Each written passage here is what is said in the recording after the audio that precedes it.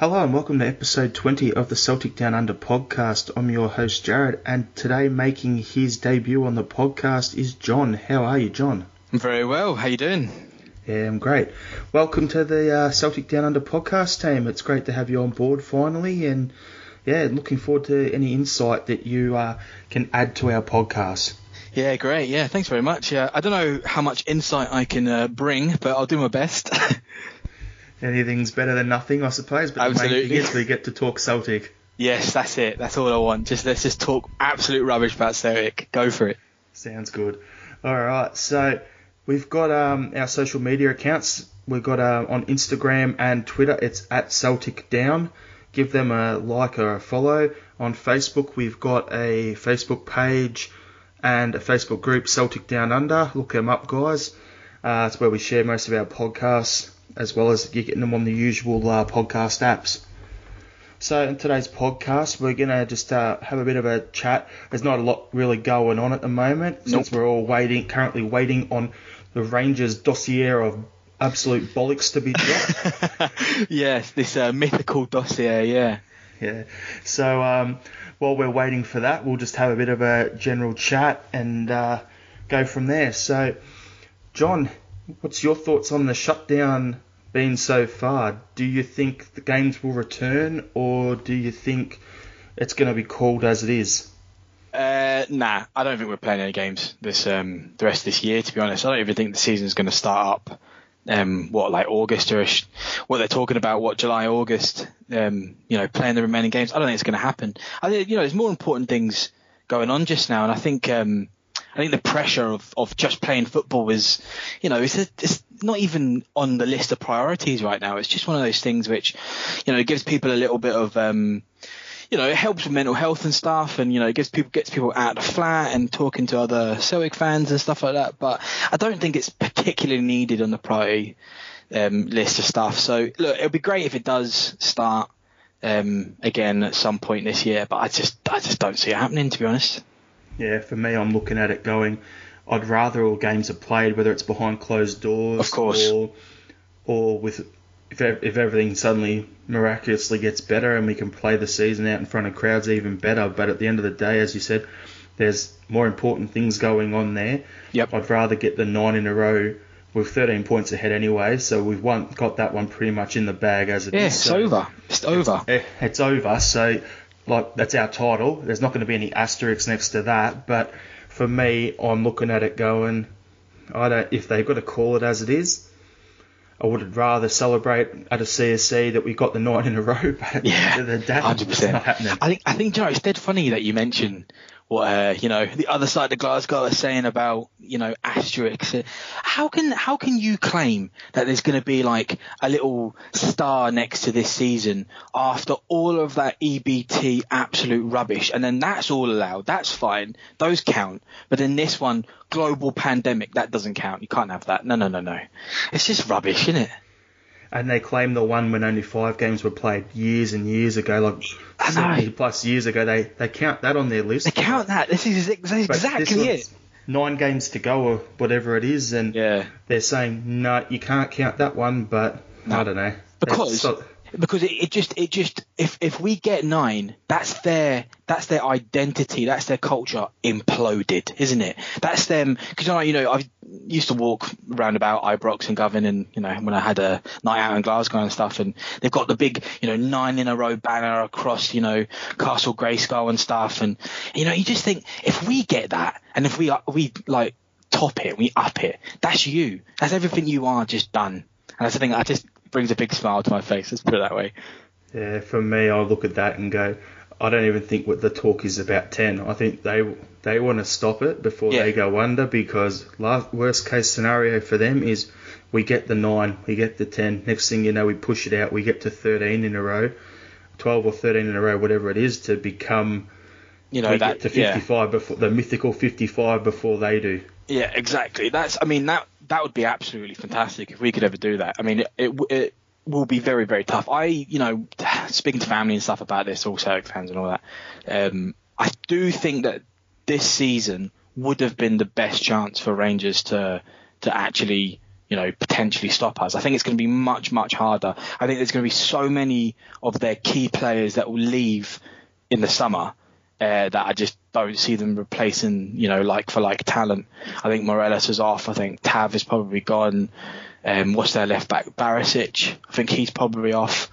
Do you know what I mean? So I don't see them really competing next season at all. I think we'll probably push on a bit anyway. But I just don't see that. I think 10's probably just not a given. Obviously, nothing's ever a given, but I think we might end up winning by more than we did this season. Do you know what I mean? Well, you just mentioned a few of their players being off, and you've left out the main card there, the ace up their sleeve. Like, I don't even think Gerrard will be back next season. Oh, I mean, I wouldn't necessarily call him an ace, but yeah. I'm just saying, yeah. from the guys who take all that Delutamol and talking up, who actually think people like Andy Halliday and Jordan Jones are actually good footballers. Yeah, I know. Jesus Christ. To me, it's those guys. No. Don't get me wrong, right? I think Gerrard has 100% improved them. It would be silly for any Celtic fan to say they haven't improved under him. But if you just look at the facts, you lay them all out on the table. He's won nothing. What their biggest trophy is beating us at the end in December. Like, do you know what I mean? Like, is that their biggest achievement? They beat us at home. I don't know. Gerrard is. I think he could be a good manager, and I think he probably will be away really soon. I just don't. The Scottish mainstream media is just biased towards him anyway. They want him to succeed. They want Celtic to fail. So, yeah. With Gerrard, the thing for me is he's got the checkbook mentality as a manager. With as you can see, he spent all that time in the EPL where we need another player. We'll just go sign someone. He's done that badly. He's tried 2 rebuilding jobs in 2 seasons. Like. That's mad, isn't it? That's absolute madness. They don't have the funds for it. Like, you look at a guy like, okay, as much as we think he's a monster rat and everything, but when Rodgers come in, he basically took Ronnie's team, put Dembele and put Sinclair into that mix and improved everyone else. He did. When he left, Lenny's come in, he stamped his mark on the team, and look at the level Christie's gone to this season. That's it. Sham, he's got some consistency in his game. Does. So brilliant player. These guys bring players in and they develop them. And on top of that, Gerrard's signing all these old veterans. Yeah, we're the 3rd youngest team in the league. So we have resale value. They don't. So their whole business model, their whole culture over there is absolute shambles. And I can't wait to either, see them go into administration again or to just see, all the rats jumping overboard because the boat's about to sink. That's it. You say they've got a business model. I don't even think they've got a business model. I think their business model is literally stop Celtic at all costs. That's literally it. They've got no aspirations for future development. They've got, name their biggest youth talent in their team.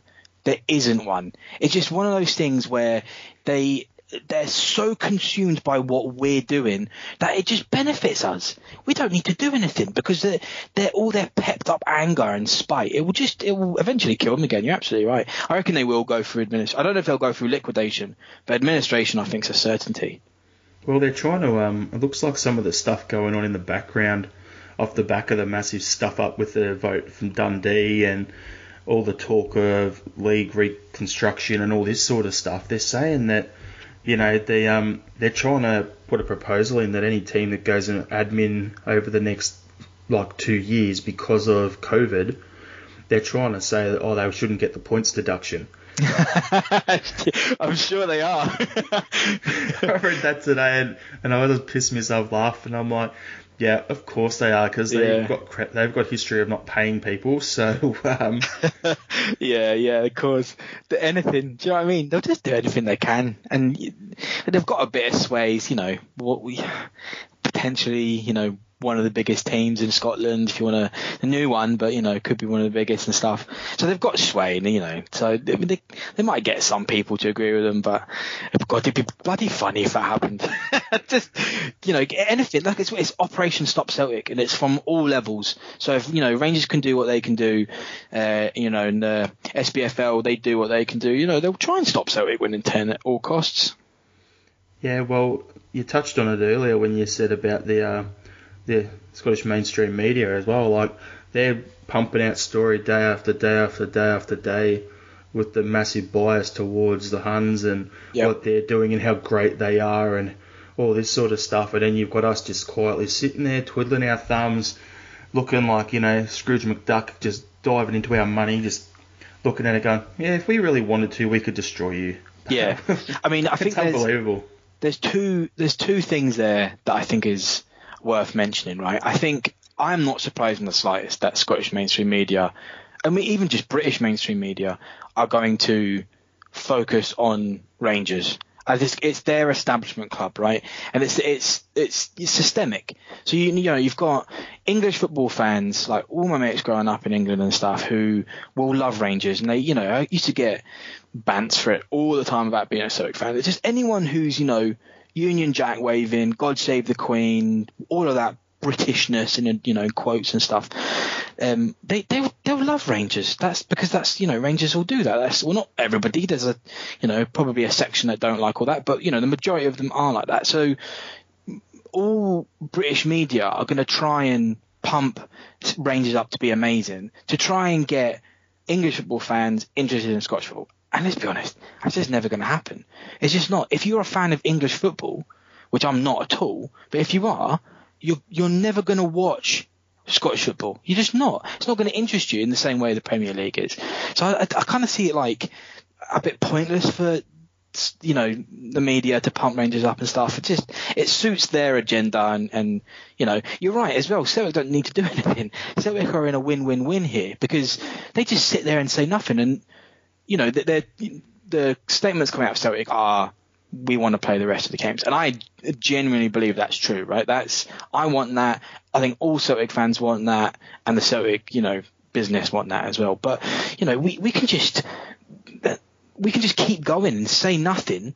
Let Rangers embarrass themselves, because they're just embarrassing themselves because they don't want to give us the league.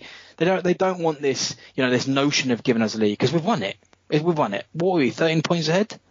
Yeah. Yeah, 13 points. Do you know what I mean? So it's like we've already won this. So it's they keep embarrassing themselves.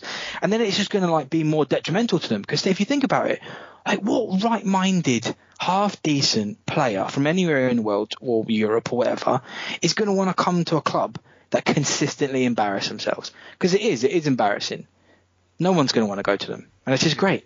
You don't want that toxic stench on your career. No. And you look at it, as you said, like the establishment's club, they get all the people in the media, the majority of them are Rangers fans or ex-Rangers players, and then the guys who are our ex-ones, like Chris Commons gets in there, gets surrounded by that, and the only way you can keep your job is to be controversial or whatever. Toe the line and stuff, yeah. Yeah, exactly. So it's a bit that way with the media, but yeah, the other thing you said as well that just got me thinking was where you're saying they make their statements. Like, they made their statement, they want to play all the games, they want full stadiums, and it's, 28,000 people have died in Britain. Yeah. And then on top of that, they want to play full games, but then they go and rip their pitch up. Yeah, I know. It's just embarrassing, and it's brilliant, because I honestly think you've got, Lorwell and the rest of the board sitting there, probably with Lennon and all of that, and they're just sitting. They've literally been really mature about the situation. They've gone, we don't need to say anything. All we need to say is what is probably their number one preferred option. Let's play the rest of the games. But they know, everybody in that room's not an idiot. Everybody knows that that's not going to happen, right? So that's all they need to say. They don't need to say anything else whatsoever, because all they need to do is just be like, you guys can all sort it, because we're in such a strong position that you're either going to call the season and we're on top so we win, or we play the games and we're probably going to win. Let's be honest. We're going to win all the remaining games. So it's just win-win. They don't need to do anything. They just let everybody else embarrass themselves. And it's the whole let them put their foot in their mouth and just embarrass themselves some more and see where they end up. So it's great. Let them shoot themselves. It's so entertaining. Do you know when banter years are back? I know. That's exactly it. Well, they never really stopped. But like not watching football, it's still entertaining. Like reading about it and what everyone else is, doing and saying. And I mean, we sort of touched on it earlier, but like the Dundee thing was extremely entertaining. Let's put it that way. I don't know what your thoughts on it were. That's a perfect segue because I was the next one I was about to mention there. Like, good. Off the back of the the whole stuff up with that, like that's been an absolute shambles. This is where you can vote, but you've got 2 days to vote, or you've got 28 days. Yeah. Okay, first of all, what is it? Second of all, what actually happened? Third, I know. Of course, people are lobbying either side of it as well. Like, absolutely. Vote with us, vote with them. Even, like, I was listening to, I can't remember who it was, I was listening to a BBC podcast yesterday, and they had a couple of guys from the SPFL and the SFA on. I can't remember which one it was, but he was saying, there's been lobbying going on and all that sort of stuff as well. So but obviously, I mean, who's that bloody delusional to think that people aren't going to go and express their opinion about the matter? It's not like lobbying's almost like the wrong word, isn't it? It's like there's so many options in front of us, right? Nobody knows. There is no good, choice out of this because the best choice is finishing the league. We can't do that. So what is the next best option? And they're all of them are kind of not great, but so of course there's going to be people that are going to come up to Dundee and say, look, this is our opinion and here's why we think it'd be good for you. And then there'd be people on the other side of that opinion and saying, well, so I mean, I thought it was really strange. I mean, I was reading on the BBC a couple of days ago, and apparently Dundee never submitted this yes vote or this no vote or whatever it was. Never submitted the no vote, right? And then it was always submitting the yes, and it was just kind of like a delayed, and then, and that kind of just seems a little bit. That I don't know about you, but that seems strange to me that they would ever vote no on something. I can't really understand why they would not want to call the league because they're already in the playoffs, right? They're already they sit in third. Yeah, so it's one of those strange ones because it's not going to affect them because they're sitting in third. If the league's called as it is, they're not a chance to go up. You've got Dundee United's going up, then you've got, I think it was it Inverness or something like that in second, who are going to have a playoff.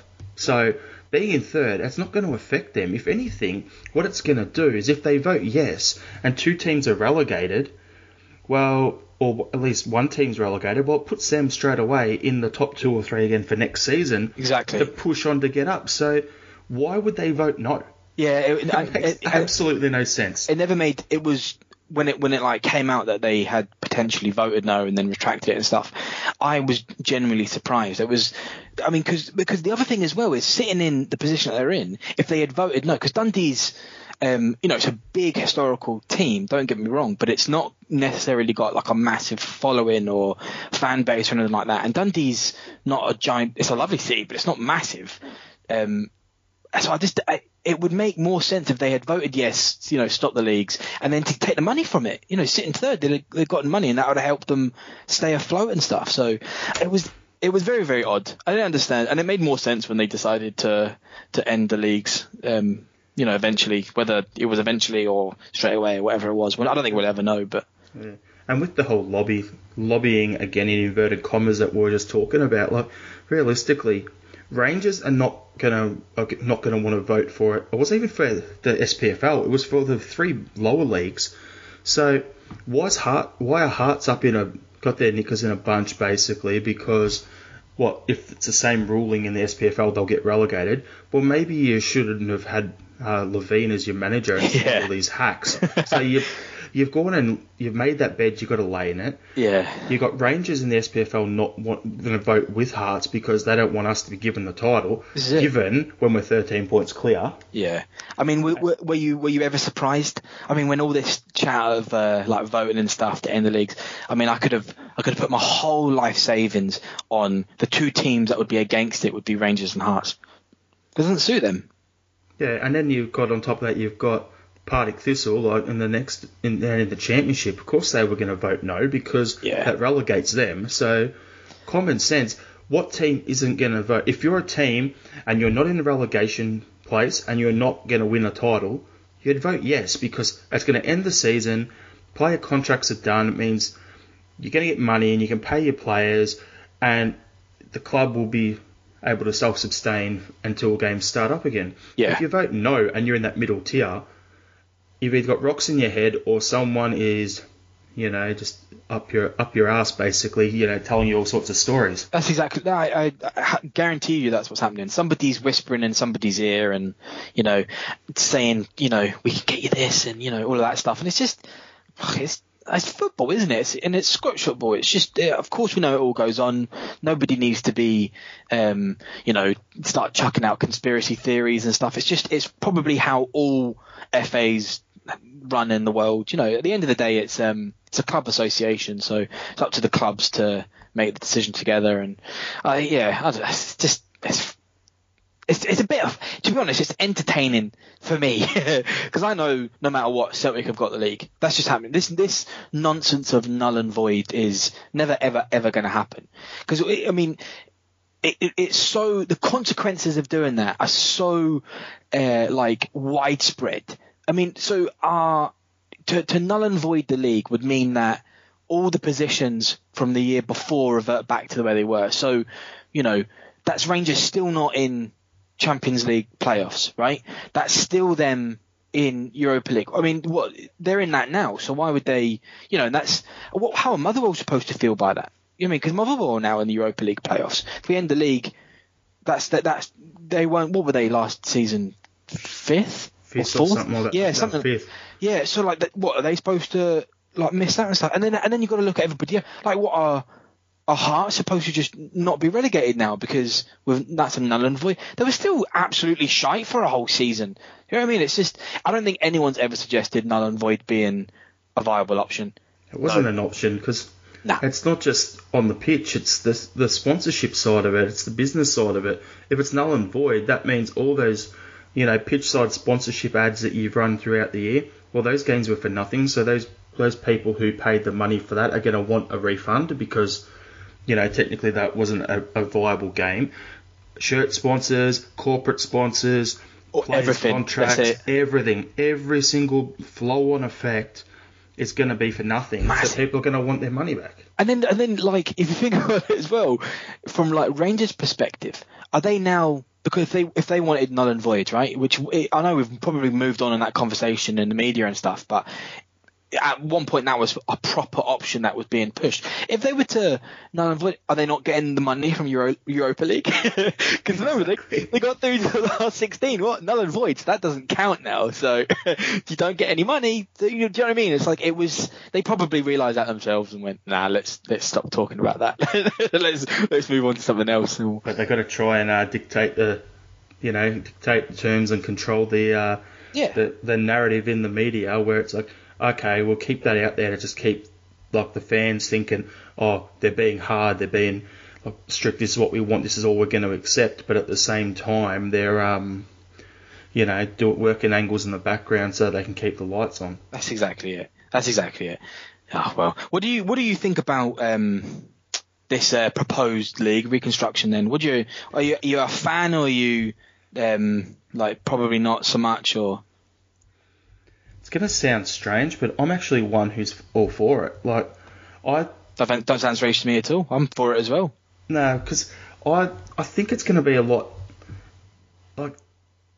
I think currently we're playing, 38 games, is it? Yeah, 38, yeah. And I think that's too many, considering the Euro qualifiers beforehand. Yeah, true. And I'm thinking if we go to a 14, 16 like they're talking about, then what that means is home and away, everyone twice. There's 28 games. Then if you go a 7-7 split and you play everyone else in that top 7 other than yourself, there's 6 more games. That gets you up to 34 games. Yeah. That's what we need to actually get our players a breather before we get into the early stages of European qualification again. And if you've got clubs like Rangers who have been there the last 2 years as well, that's not just going to help us, it's going to help them. Yeah, and exactly. I mean, I also think as well that I don't think any team in Scottish football should be punished because of a global pandemic. I know maybe punish is not the right word because they've done pretty much 90% of the season and they're still in those relegation spots, but it's kind of like extraordinary circumstances, so you need like extraordinary outcomes to fix it all and stuff. And I just think potentially all these relegation spots they could get out of. I just don't think it's necessarily fair to say like you're not getting the opportunity to come out of it. So if we said, right, the leagues are all finishing as they are, all first spot teams are, declared champions, and then we're going to say no one gets relegated, we're going to reconstruct the leagues, and that way no one, everyone, I think they're talking about 2 teams coming up from each one and then getting rid of League 2 or whatever it is. And I just think that's better, because I also think like the standard of like maybe top 6 in the championship are really, really good teams. So I think many of the teams in there, bar the ones that have been in the Premiership, recently, like your Dundee United, your Dundee, your Partick, but they're way down at the bottom. But everyone like that, and Alloa and stuff all coming up, and Ayr or whatever. These are good teams that could all play in the leagues above them. So I think it would make sense for everybody, to be honest. I think it's good. Plus, it freshens things up a bit. Exactly. Because I actually like the split, but I think the issue we have with it at the moment is it throws it too far out of balance. Now, I know the TV contracts they've got that thing where apparently, I don't like using this term anymore because they're dead, but the old firm or the Glasgow Derby, which currently is, the new firm. The new firm was Aberdeen and Dundee United back when Ferguson was that's right.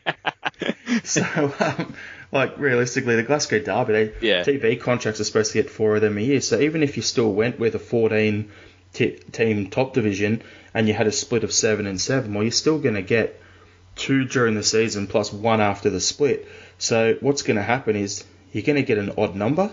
So we may only get 1 home game 1 year, but then you'll get 1 away, or you get 1 home, 2 away, and then the next year, then you've got to balance it up, so it's 2 and 1. So you'll get some clubs having a whinge because we only get the Rangers and Celtic coming to our stadiums on 1 less time than they were getting after the split was happening at the moment. Yeah, there's always that as well, and that's some of their biggest revenue. But we have the same issue down here in regards to in the A-League, where teams play each other there's 11 teams or something, and everyone plays each other 3 times. So you're playing 15 home games, but it's staggered, and they balance up the following year. So clubs will just have to, if they're going to reconstruct it, they'd have to rework their club budgets and do them in a 2-year window instead of a 12-month window to be able to budget properly. Yeah, and do you know what? You also need to think about the long-term future of Scottish football. Does it make more sense to maybe take a small revenue hit now of what's probably around about the 15% mark, because you'll still get Celtic and Rangers coming to your stadiums and stuff, but would you take that hit now, but then the potential of getting more and more people interested in Scottish football outside of Scotland, because it's becoming more competitive, the actual teams in each league are closer to each other, so it's more competitive than this spreading them out, which is what we're currently doing. And you get to the bottom leagues and the standard is pretty much the same anyway. It's just more the athleticism, everyone's more of an athlete and stuff. But the difference is in the bottom tier, they're not full time. That's all it is. If you go the next tier up or the championship and they're full time squads, that's the difference. The actual way they play actually isn't that much difference. It's just when you get to the last 20 minutes of a game, the full-time players are fitter and they run out the game better. That's exactly it. That's the only difference. When you watch the lower tier games in the cups and stuff like that, that's the only real difference I can see. But as you're talking about the overall standard, I'm gonna throw something in here because it ties into what you just said. Go on then. Now, you go back to the early 2000s in Germany, the Bundesliga. Dortmund almost went bankrupt. A bunch of other clubs were having financial problems, and they reconstructed their top tier. I think it was down to 18 teams, or even reduced it down to 16 for a couple, and then build it back up to the 18. I think it currently is. Mm-hmm. Now, what happened when that was all done was there was a lot of teams there who were good, medium to large size clubs who were able to rebuild, restructure their finances, and grow. Yeah, Bayern won a few titles, but to me, and then of course they had the World Cup coming in 2006, so that also worked for stadiums, which we won't have it in Scotland. But at the end of the day, it gave them a good hard reset of a 4-year window to reset, restructure, rebuild their youth programs, and actually start to bring through the young German players. Now, the Scottish national team, if you did the same thing and restructured and went to 14, 14, 16, or even 3 tiers of 14 if there's only 42 clubs, and you went like that, it's going to create more games. Yep. More teams playing in the higher level, which is more opportunity for young players to be exposed to a higher full-time level of football. In turn, it's going to create more chances. People who have been locked up in their house for 7-8 weeks, whatever it is in the UK at the moment.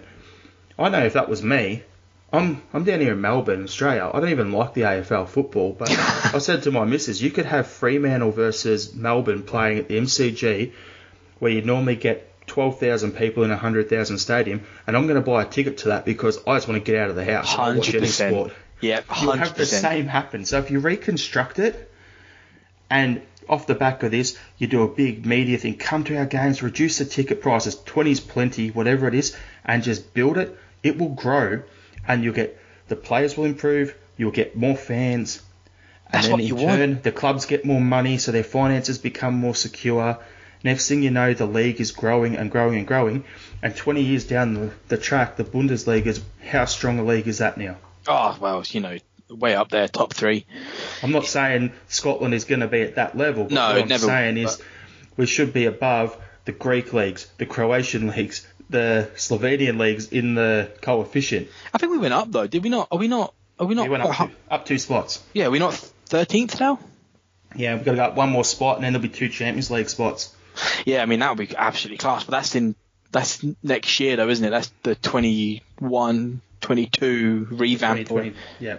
Yeah, I mean, that would be absolutely fantastic for Scottish football. And I've been to a few other, I've worked in Dundee for a little while and stuff, and I went to Dundee United match and stuff, and I went to watch Livy because I've got a family over there that live in Livingston and stuff. And I mean, these are good stadiums. They're not like naff in the slightest. They're pretty good, and they're all associated with a large town or a city where if you did make it a big thing and it did, draw other, not just like die-hard Dundee or Livy fans, but, you brought them. I think it was Motherwell that did this really clever thing where they said, all your kids get in free, or if you're under 16, you get in for free or something like that, or it's family tickets or something like that. That just brings in more people. That means when you've got nothing to do on a Saturday and it's, just instead of leaving the wife and kids at home, you bring them to the games and you have like a day out and stuff, and that's really what it needs to be. And that's really why the 20 plenty is a really good thing, because it means that you get more people in, because it's still an expensive day out going to a live football match. You're talking, let's just say argument's sake, it's 20 quid for the ticket. You're looking at family of 4, that's probably 30 quid for your pie, your bother, or whatever you want and stuff, and public transport, or you're driving there, that's probably another 10 quid. You're looking at almost 100 quid for a night, for a day out, and that could be a lot, and that's just at the 20's plenty. So you're talking compare that to going to the cinemas, you're probably looking at, about 50? No, exactly. That's exactly it. And then if you're a Celtic or Rangers fan and you're looking at a home ticket and that's close to 30 quid, now it's becoming, I can't afford to take the family, I'll just go myself and we'll do something tomorrow or we'll do something after. And I think that's a shame. And you want that next generation of fans coming through, and that's where Motherwell's doing really well. Also, Hamilton's doing well on that, and I think... who was the other one? I think Aberdeen are doing well with that, and Hibs. Those 4 clubs are really... Like Hibs this season, I looked at it a while back, but they had a ticket thing, as you were saying, where if you're under the age of 16 or whatever, it was... I'm trying to remember what it was, but it worked out as it was like if you're under the age of 10, it was $5 a ticket. If you were over the age of 10, under the age of 16, it was $10 a ticket or $10 a ticket. So you could get a season ticket for maybe 180, 200 quid. I mean, that's class. I mean, like there's concession tickets at all the clubs and stuff, and I think as well a lot of the lower leagues, the local ones, the small semi-professional teams and stuff, they need more young people as well following them and stuff, and they might be charging £6 to £10 a home match and stuff, and they're probably under the age of 16 as well, and it just helps because gets these kids something to do at the weekend, gets them away from doing stupid stuff, and you're getting more people that are participating in your community. I just think it's something that needs, top down all the way. Someone needs to just propose something and readdress ticket prices and just get more people interested in Scottish football. Off the back of it as well, if you're getting the young kids in watching games with their families, and then if everyone's put in the effort to build with the whole reconstruction and have that 4-year window of rebuilding their club, well, if you relaunch your academy, you're going to have these kids go into games wanting to watch the team, become big fans, then, oh, I love playing football, I can sign with them. And then what's going to happen if you get if you're like a 14, 15-year-old kid and you've got the option between going out and smashing bottles and just being a general menace, or your mate's playing football and you want to go watch him play, well, what would you do? Exactly. You go support your mate because you want to be part of a group. That's exactly it. Of course you do. And any live sport's great to watch anyway as well. But if your mate's playing, then you're more. I mean, my brother's a semi-professional football player. He plays for a team called Broxburn. I don't know if they're a big historic side in that sense, but they've probably got about 200 people maybe watching the home game, maybe more. And I've gone and watched him a lot. I've put a lot of money into Broxburn. We're in they got through to the 4th round of the Scottish Cup. So I went. They were playing St Mirren at Love Street. That was a bloody great game. There's about 1,600 people from Broxburn. That was literally the population of Broxburn went and watched. Do you know what I mean? That's proper community football. That's what you want throughout the country. That's the way forward, but it certainly is. Some people look at it and go, that's a step back to the past, but sometimes you've got to go backwards to go forwards. Yeah. That's the way I look at it. Scotland's always had strong teams. It's been a 20-strong talent pool. It's just been the last 20 years. It's been pretty average. Yeah, I mean, even at the national level, Christ. Yeah, that's talking about embarrassment earlier. That's bloody embarrassing watching Scotland, the national team. Christ Almighty, I don't know why I punched myself there. I know a lot of Scottish footy fans that just don't want to watch the national team, but you've got to support. It's your national team. You're supposed to support them. Yeah, well, I'm in a weird spot at the moment with the Australian national team. I imagine it's similar. Because, I don't like Graham Arnold, the current manager. He used to play for Northern Spirit, who were owned by Rangers in the EBT era. So I can't bring myself to like any team that's got that bloke in charge. And don't blame you. So then I was like, I'll go for Scotland. And then, Alex McLeish was in charge, whatever it was. And I'm like, no, okay, great. So my wife's family's Serbian. Cool, I'm going for the Serbs for the time being. That's it. That's exactly it. It's a bit of a passport jump in there just to support an international team. I don't really care. At the end of the day, it's all about the green and white hoops. Exactly. That's the most important thing. Everything else is just a distraction. So speaking of green and white hoops, saw online that the Celtic SLO earlier this week said that on a tweet that the Adidas launch is scheduled for July this year. Oh, class. Can't wait. Take my money. I've been saving up every spare cent. It's gonna be epic if some of these tops we're seeing online are going to come to fruition. Some of them look brilliant. I know, I know most of them are probably rubbish, just enthusiasts making something up and stuff. But if they're even similar to some of the stuff that I've seen, oh god, it'd be good. Adidas is a great brand. You know what I mean? That's elite. That's up there. Look at who Rangers have just got as their sponsorship. Do you know what I mean? We're top of that pyramid, and they're right down at the bottom. They're getting a mob whose first foray into football is Them, yeah, good start. I honestly can't even tell you what they're called. Castore Sports or whatever it is, who do tennis and golf stuff. And the funny thing is, they're talking about, we're no longer involved with Mike Ashley, we've got no more Sports Direct, we'll have our own superstore. But then you go online and you do a Google search, what companies does Mike Ashley own? And in the middle of that list pops up shares as of a couple of months ago in Castore Sports. That's class. They're talking about banter years. They think they've got away from him, but bow. I did not know that. That's very, very entertaining. Because there's loads of Scottish banter Facebook pages I'm members of and stuff, and they're all over them with, the ties between Sports Direct and Rangers have ended and stuff. But there's always a little way Ashley snakes in. That's good. I saw that online. I'm like, no, that can't be right. So I went on the Google search myself. Sure enough, yep, there it was. Good. I'm glad. That's exactly what they deserve. Nothing. Yeah. All right. So what we'll do is the topic you mentioned when we're earlier in the week about want to discuss some player signing rumours. Why not? There's nothing else the media's talking about, so they're just making stuff. So I've seen two as of in the last week or so, where we had that Josh Mudger, who anyone who watched Sunderland Till I Die season 2, he was banging them in there, and then he left to go to Bordeaux. Yeah, that's right. He looks decent. Yeah, a bit. We were linked with him previously, so I don't know. Interesting signing. I mean, if it happens, I reckon it will be. I mean, I know he's doing well at Bordeaux, isn't he? He's not like stagnated or anything. I think he's like 6 goals or something in 20 games. So yeah. Of those 20, he's come off the bench in 12 of them. So that's actually not a decent. Yeah, and Bordeaux's a good standard of club as well. It's not terrible by any means.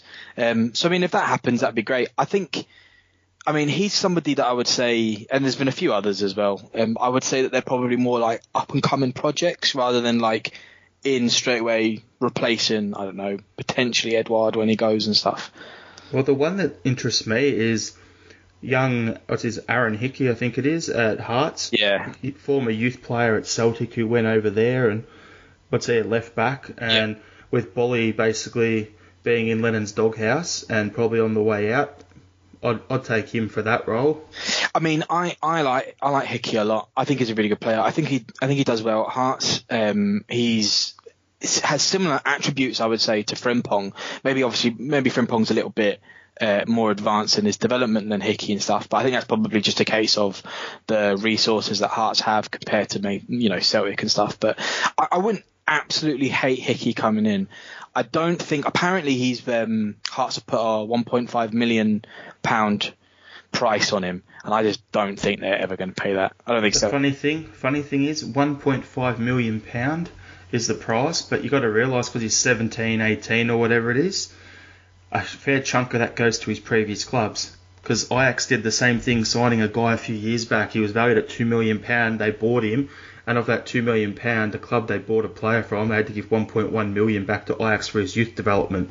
So it'd be the same for Hickey. We'd basically be paying Hearts to pay us for it. Yeah, great. And get the player. So if that's the case, if it's $1.5 million, we'd probably only be able to pocket £1 million for him. Yeah. If you sell Bolly, you'd be like, okay, Bolly goes, you get maybe $2.5-3 million for him. You sign Hickey to be your backup left back. You keep Taylor, and then he can come along and develop at that pace. Like, I wouldn't be signing him to go straight in there because I think Taylor's done well enough at left back. But yeah, I mean, it'd be good. We've also been linked with a guy at Liga Warsaw, another young boy. I don't know if you've seen this. Oh yeah, saw that one. Yeah. I'm going to try really hard to say his name. You ready? Right? Cool, I'm leaving it for you for that reason. Carbonik. There you go. That would be the closest, right? Now I think he's something similar age. I think he's like 19, 20. Came through Liga Warsaw's youth. Started at Liga Warsaw, done really well, like in their first 11 and stuff. The article I read never put a price on him, but I think you've got to balance the difference between, these probably up and coming talents across Europe that we could probably get at a steal that we don't really know how they're going to do in Scottish football, or maybe buying someone in the Scottish League at a slightly more inflated price, but we know that they do well in the Scottish football. We have to have that balance between. I really don't have a problem at all buying Scottish talent. In fact, I think it should be encouraged. But I don't think Celtic should be buying Scottish talent just like at such a massive price just because other teams don't want Celtic to buy them. It's got to be the right deal. So I mean, with Scott McKenna. Yeah, there you go. Christ, what an average player! What an absolute £7 million they wanted for him. Like, come on, mate. 7p maybe. Jesus Christ. I'll give them the fluff in my pocket and whatever coins are in my ashtray in my car for him, and to go away. and that's about it. Yeah. And that's to pay for his Uber to go back to Aberdeen. Yeah, exactly. I just think he's way too underdeveloped. He's way too old school. I think Celtic are far beyond the type of like just big strong men at the back. We've got two, potentially three very good centre halves who are strong and can take the ball forward, and that's the type of player Celtic should be developing and buying and stuff. Not just some big heavy nut in the middle of defence doing nothing but going through players. We don't want that. If we're going to sign those sort of players, for me, I've said it on a few other podcasts, but I'd want us to get into the Balkans area and just go sign some hard bastards from down there, like whether it's defensive midfielders or centre backs or whatever. They're the sort that if they've got to take someone's leg, they will, but they also want to play football. Yeah, exactly. What's the point? I just don't see the point in doing that. And at 7 million, you're just talking dreamland. That's just absolute nonsense. 7 million, you've got the choice: McKenna or Julian. Yeah, exactly. Enough said. I tell you, someone else as well. Now, this is. I found this interesting, right? Ren player quoted at 7 million.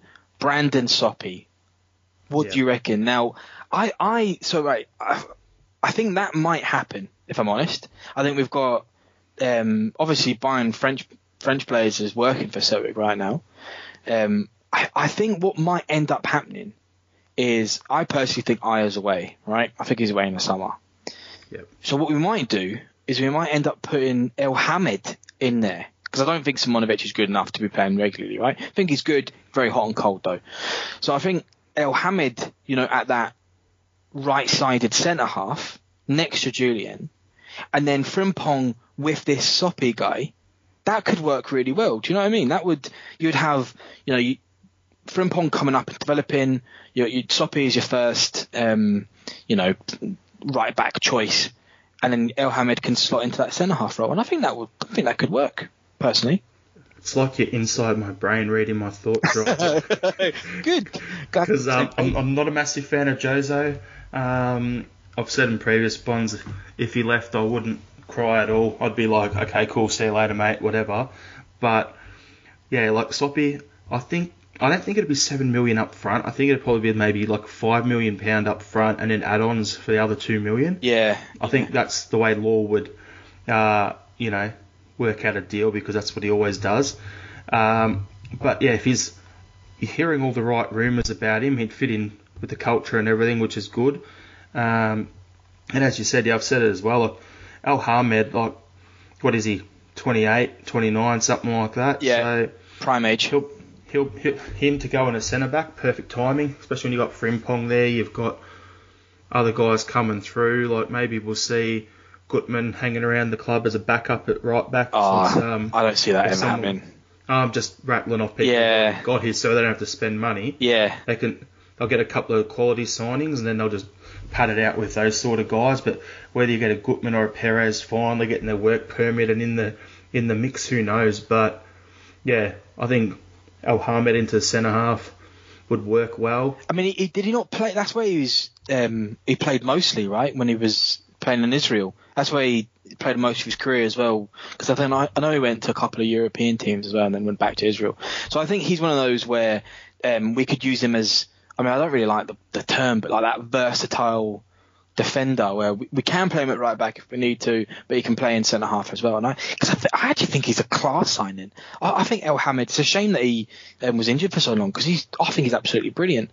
So he could do him and Bitton together. Like Bitton is now a centre back. He's not a defensive midfielder anymore. I agree. And the two of them, they both got that versatility where if you have them on the bench, they can cover a couple of positions. So Yep. they're definitely Lenny type players. 100%.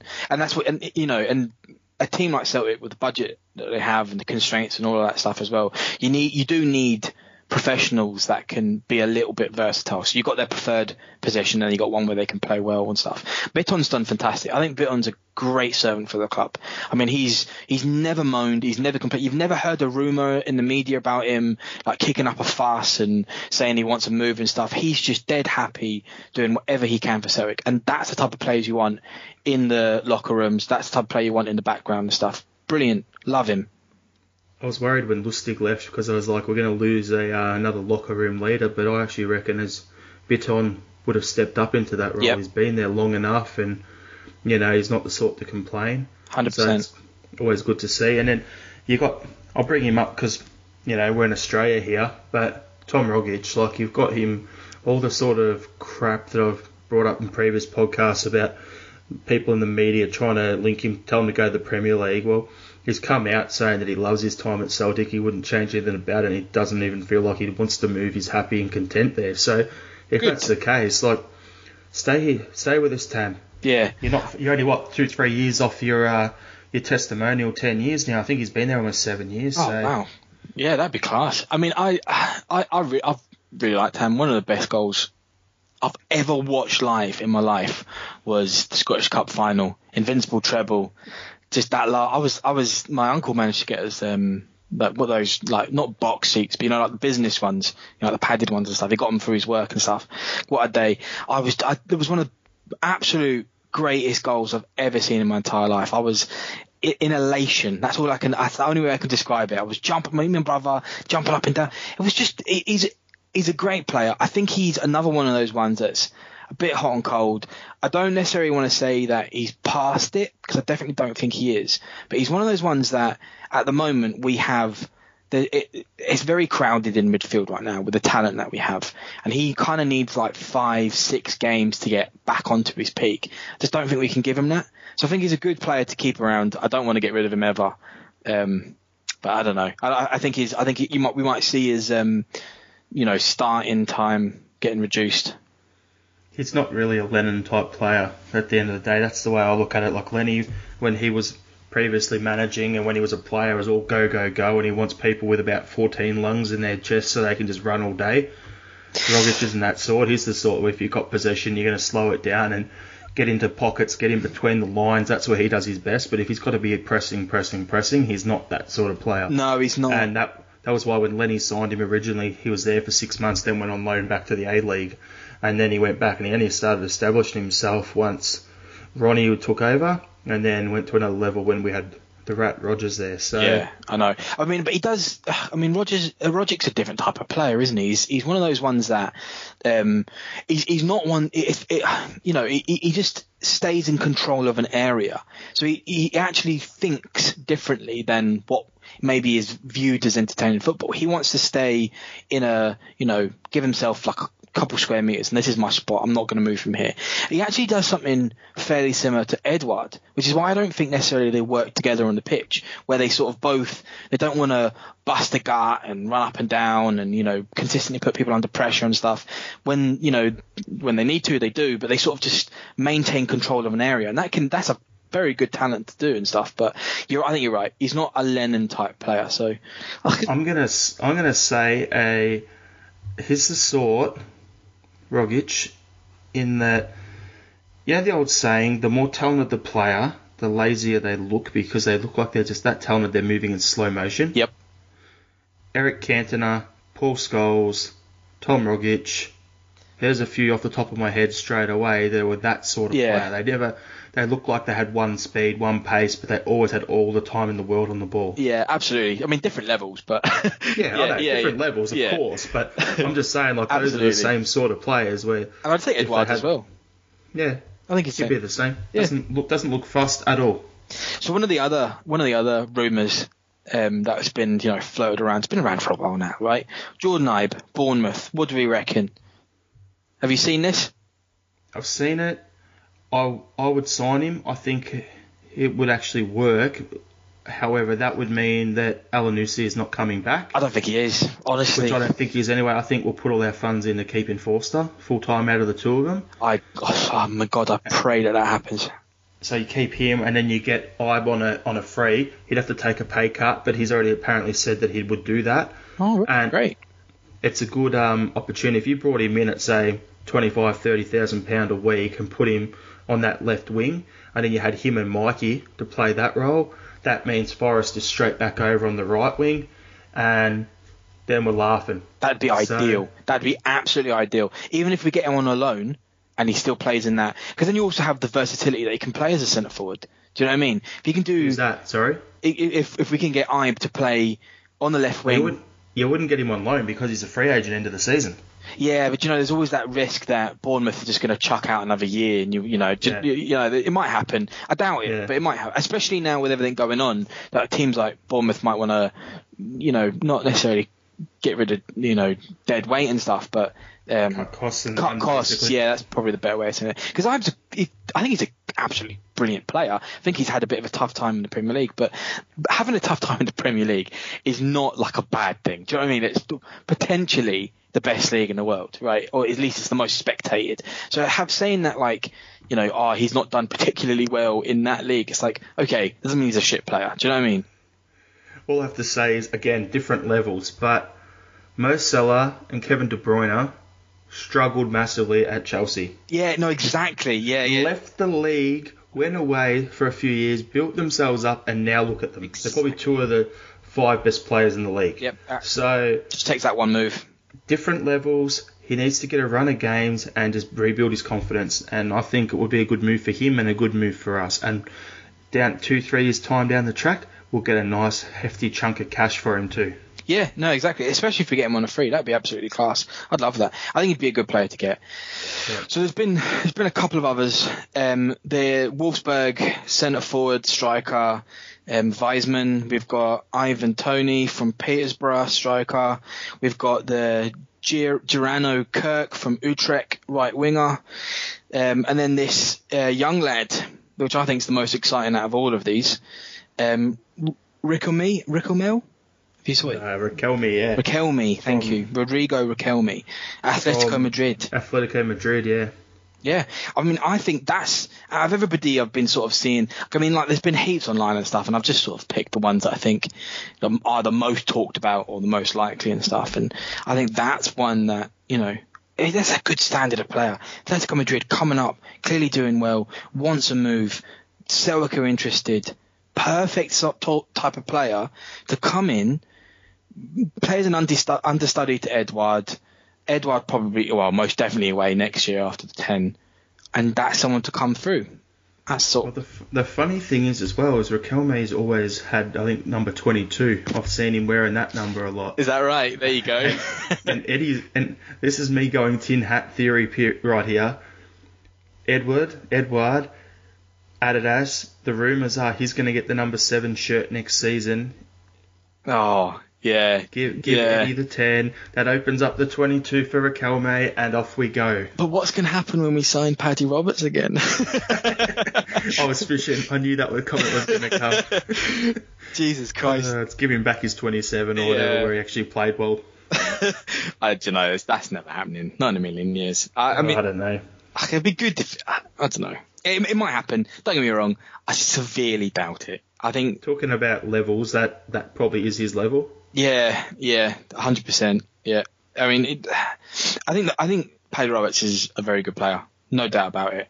I think his time's happened at Celtic. He's done very well. Why... I mean, I do think Forrest needs somebody else to push him, and that worked very well there. But I mean, Forrest is also in his prime years. Why would you spend I don't know, 3 million, 4 million on Paddy Roberts to sit on the bench? I don't see the point. Yeah. Well, it's one of them things with Forrest is, okay, if we bring Paddy in and we don't sign Ibe, does that mean that we're going to play Forrest permanently on the left now? Oh, yeah. Because that could work, but I'd rather, if we sign Ibe, then we bring Riquelme in. We don't need Roberts because Riquelme can play anywhere. Right, centre, left, up front. Exactly. So he can be that guy backing up. If Forrest needs a breather, chuck him on the right. If Eddie needs a breather, chuck him up the front. So, I hate. I know why Lennon does it, right? He wants as many technical players on the pitch as possible, but I hate seeing Forrest on the left. I just hate it.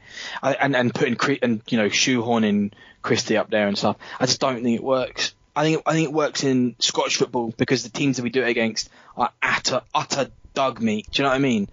But I just don't think it's something that we should be doing going forward. Agreed. Couldn't agree with you any more on that than I am, because I hate seeing him go to the left. Like, he does his best work either on the right, or I actually thought he'd eventually turn into like a Griffiths type striker playing through the middle, but more running. Yeah, I don't like that either. I don't think he's good at that. The more I see it, the more I'm like, he doesn't have the final product. So keep him out in that right. Do you remember Burke in the middle? What the hell? Oh God! Please don't do that. I think you've just unblocked the whole part of your memory. I need my straight jacket. Please. Yeah. So who do you reckon's away then in the summer?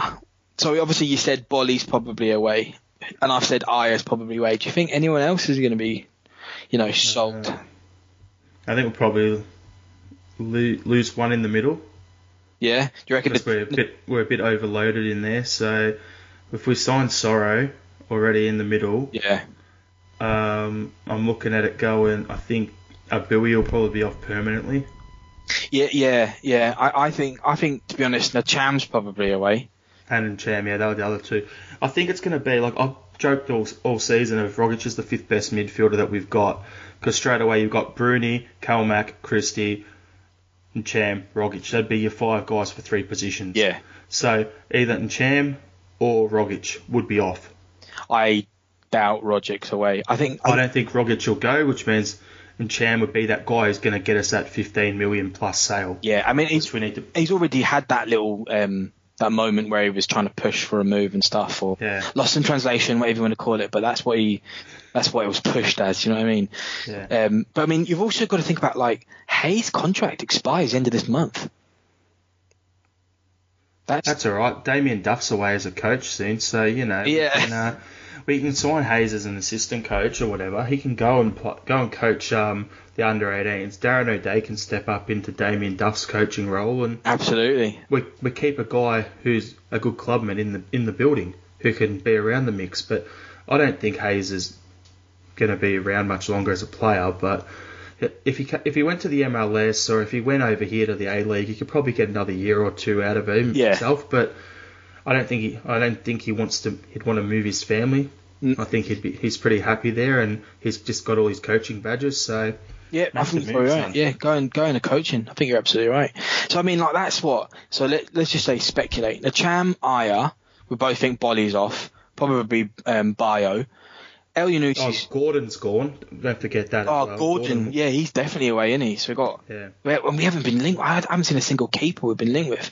So we've got El Yunusi that's most likely off. Bauer, we want him away. Arzani, what do we reckon? Do you reckon? No, you don't want to get me started there. I think they'll extend his loan for another 12 months. Yeah. That's what I think will happen. But is there any point if he ain't going to play? Depends what we do, because he's a left winger. I rate him, but we've got two young left wingers. One's our own player, one's a loan player. Are you going to play Mikey, or are you going to play the guy on loan? Yeah. Who you're not going to have in 12 months' time. You'd play Mikey. So if he left, I wouldn't be upset with him. But at the same time, I just feel bad for the boy. Do you know what I mean? Because I obviously haven't watched him. I only ever watched him for that. He played like 20 minutes against like Killy or somebody. Yeah. And then he did his ligament or whatever. He broke his knee. And I mean, and when he was playing, he looked decent. Don't get me wrong, he did look decent. But I mean, is that 3 seasons? If he does extend for another season, that'd have been 3 seasons he'd been with us, and he's played 20 minutes. I kind of feel like Celtic will cut their losses. It's a shame, because I think he's going to be a good player. The last game I saw him play live, I booed him off the pitch. Yeah, right. Because he was playing for Melbourne City, he dove, he got booked for diving, he cramped up and couldn't get off the pitch, and I had to carry him off the stretcher. Right, okay. That was when he was over here. So it's one of those things where I look at him and go, he's a quality player. He's got a bright future. I just think the timing of the loan to us hasn't worked because if he didn't do his knee, he would have kept going and he would have been a great signing for us. But people have pretty much put a line through his name now because, oh, sorry guys, he's just he's injured, he's too injury prone. And then we've got Mikey's and stepped up his game. So you've got the two young guys, as I said. So yep, that's it. And I do, like I say, I feel sorry for him because I think he's going to be a very, very good player. He'll probably go on a similar career path as Paddy Roberts. He'll probably keep getting loaned out. Because he's not going to break into cities. You know what I mean? That's never going to happen. But yeah, do you know, it happens. Sometimes. And then I reckon up front we'll lose. Bayo will probably leave, I reckon. Yeah, 100%. I mean, that's somebody else that I also feel the same. Bayo and Klimala, for me, are kind of like, why have we done that? Like, we obviously need to buy centre forwards and strikers and stuff, right? But both of them seem very similar strikers. Both of them really unproven as of yet. They're both played in leagues that were much, much lower down than Scottish football, and they've done well in them. Don't get me wrong, they've done well in them. But then to step up to Celtic, all that pressure, all that mentality of always needing to win, having to score goals. Yeah, I don't think either of them have that ability in their head. Do you know what I mean? I think Bayo's problem was he came in at a time where the guy who identified him and then signed him left with Rogers, which was Kolo Toure. Yeah. So that wrecked his betting in process. And then off the back of that, you take... so that puts him in, and then you've got Eddie just banging in goals for fun in front of him and only playing one striker, so that made it tough for him. And I think he got injured, and then Griff came back, didn't he? Yeah. And then with Klimala, I rate that signing. That's more a Lenny sort of signing. Yeah. But with Griff coming back and then hitting form the way he did, you couldn't put Klimala in. So it's pretty much like two similar type players for one spot alongside Eddie. So I think he's still one for the future. I still think he'll be a good signing for us, but I still think if we're going to spend £2 million on a Stefan Skepkovic, £2 million... That's what I'm thinking of, Chifchi. Yeah, do you remember him? $2 million or whatever it was on Chifty, £2 million on Bayo, $3.5 million on Klimala. Well, I'd rather spend six to 8 million or even 9 million like we did on Edouard and look what we get. That's exactly it. That's kind of my point. Why I just don't get it. It was just very confusing signings. I kind of feel like it was one of those where Eddie was playing that much and Griff still wasn't coming back, or like was coming to the point where he was starting to get fitness and stuff, and we just needed that cover just in case Eddie took a knock or just needed a rest, whatever. But I mean, you know, even if we just car losses, it's 2 million. So we have a track record of just signing strikers for fun and then them not doing very well and going away. I mean, one of the best ones I think for buying somebody not doing very well and then going on to do absolutely amazing is Pookie, though, isn't it? Yeah, I know. He was one that He's done so well. I actually liked him when we signed him. Got him from Schalke. He was a quality player. He'd always banged in goals, and then it just never happened for him. No, it didn't. I didn't. I actually watched, I don't know if you saw it, but Celtic Facebook group put up a captain's Zoom thing with Hanley at Norwich and then and Bruni, yeah, and they were talking about Pookie and stuff, and apparently he was a dead quiet, shy guy and didn't really say much, and but then he wore absolutely like god awful tracksuits and shoes and stuff, but then he's the same at Norwich but he's absolutely banging it in. I think he's turned into a great player. He'll go on to do great things. Yeah, I think we missed the boat there. We definitely did. Oh, well, unfortunate, but that's football. Not every player settles at every club, and it'll continue long after we're gone too. Yeah. As long as football's around, it will continue to happen. Oh, guys, I can't wait for it to come back. Jesus. Same here, mate. Same here. All right, so all we'll do is wrap it up then. Thanks, John. I hope you enjoyed your first podcast as part of the Celtic Down Under team. It's been great having a chat with you, and we'll have another podcast hopefully next week or the week after, depending upon when there's actually some news. Yes, yeah, absolutely. Yeah, well, thanks very much for having me. It was great fun, and thanks for putting up with my rambling. All good, mate. It's just like two blokes being at a pub, That's it. having a drink, having a bit of a chit chat. I love it. Good fun.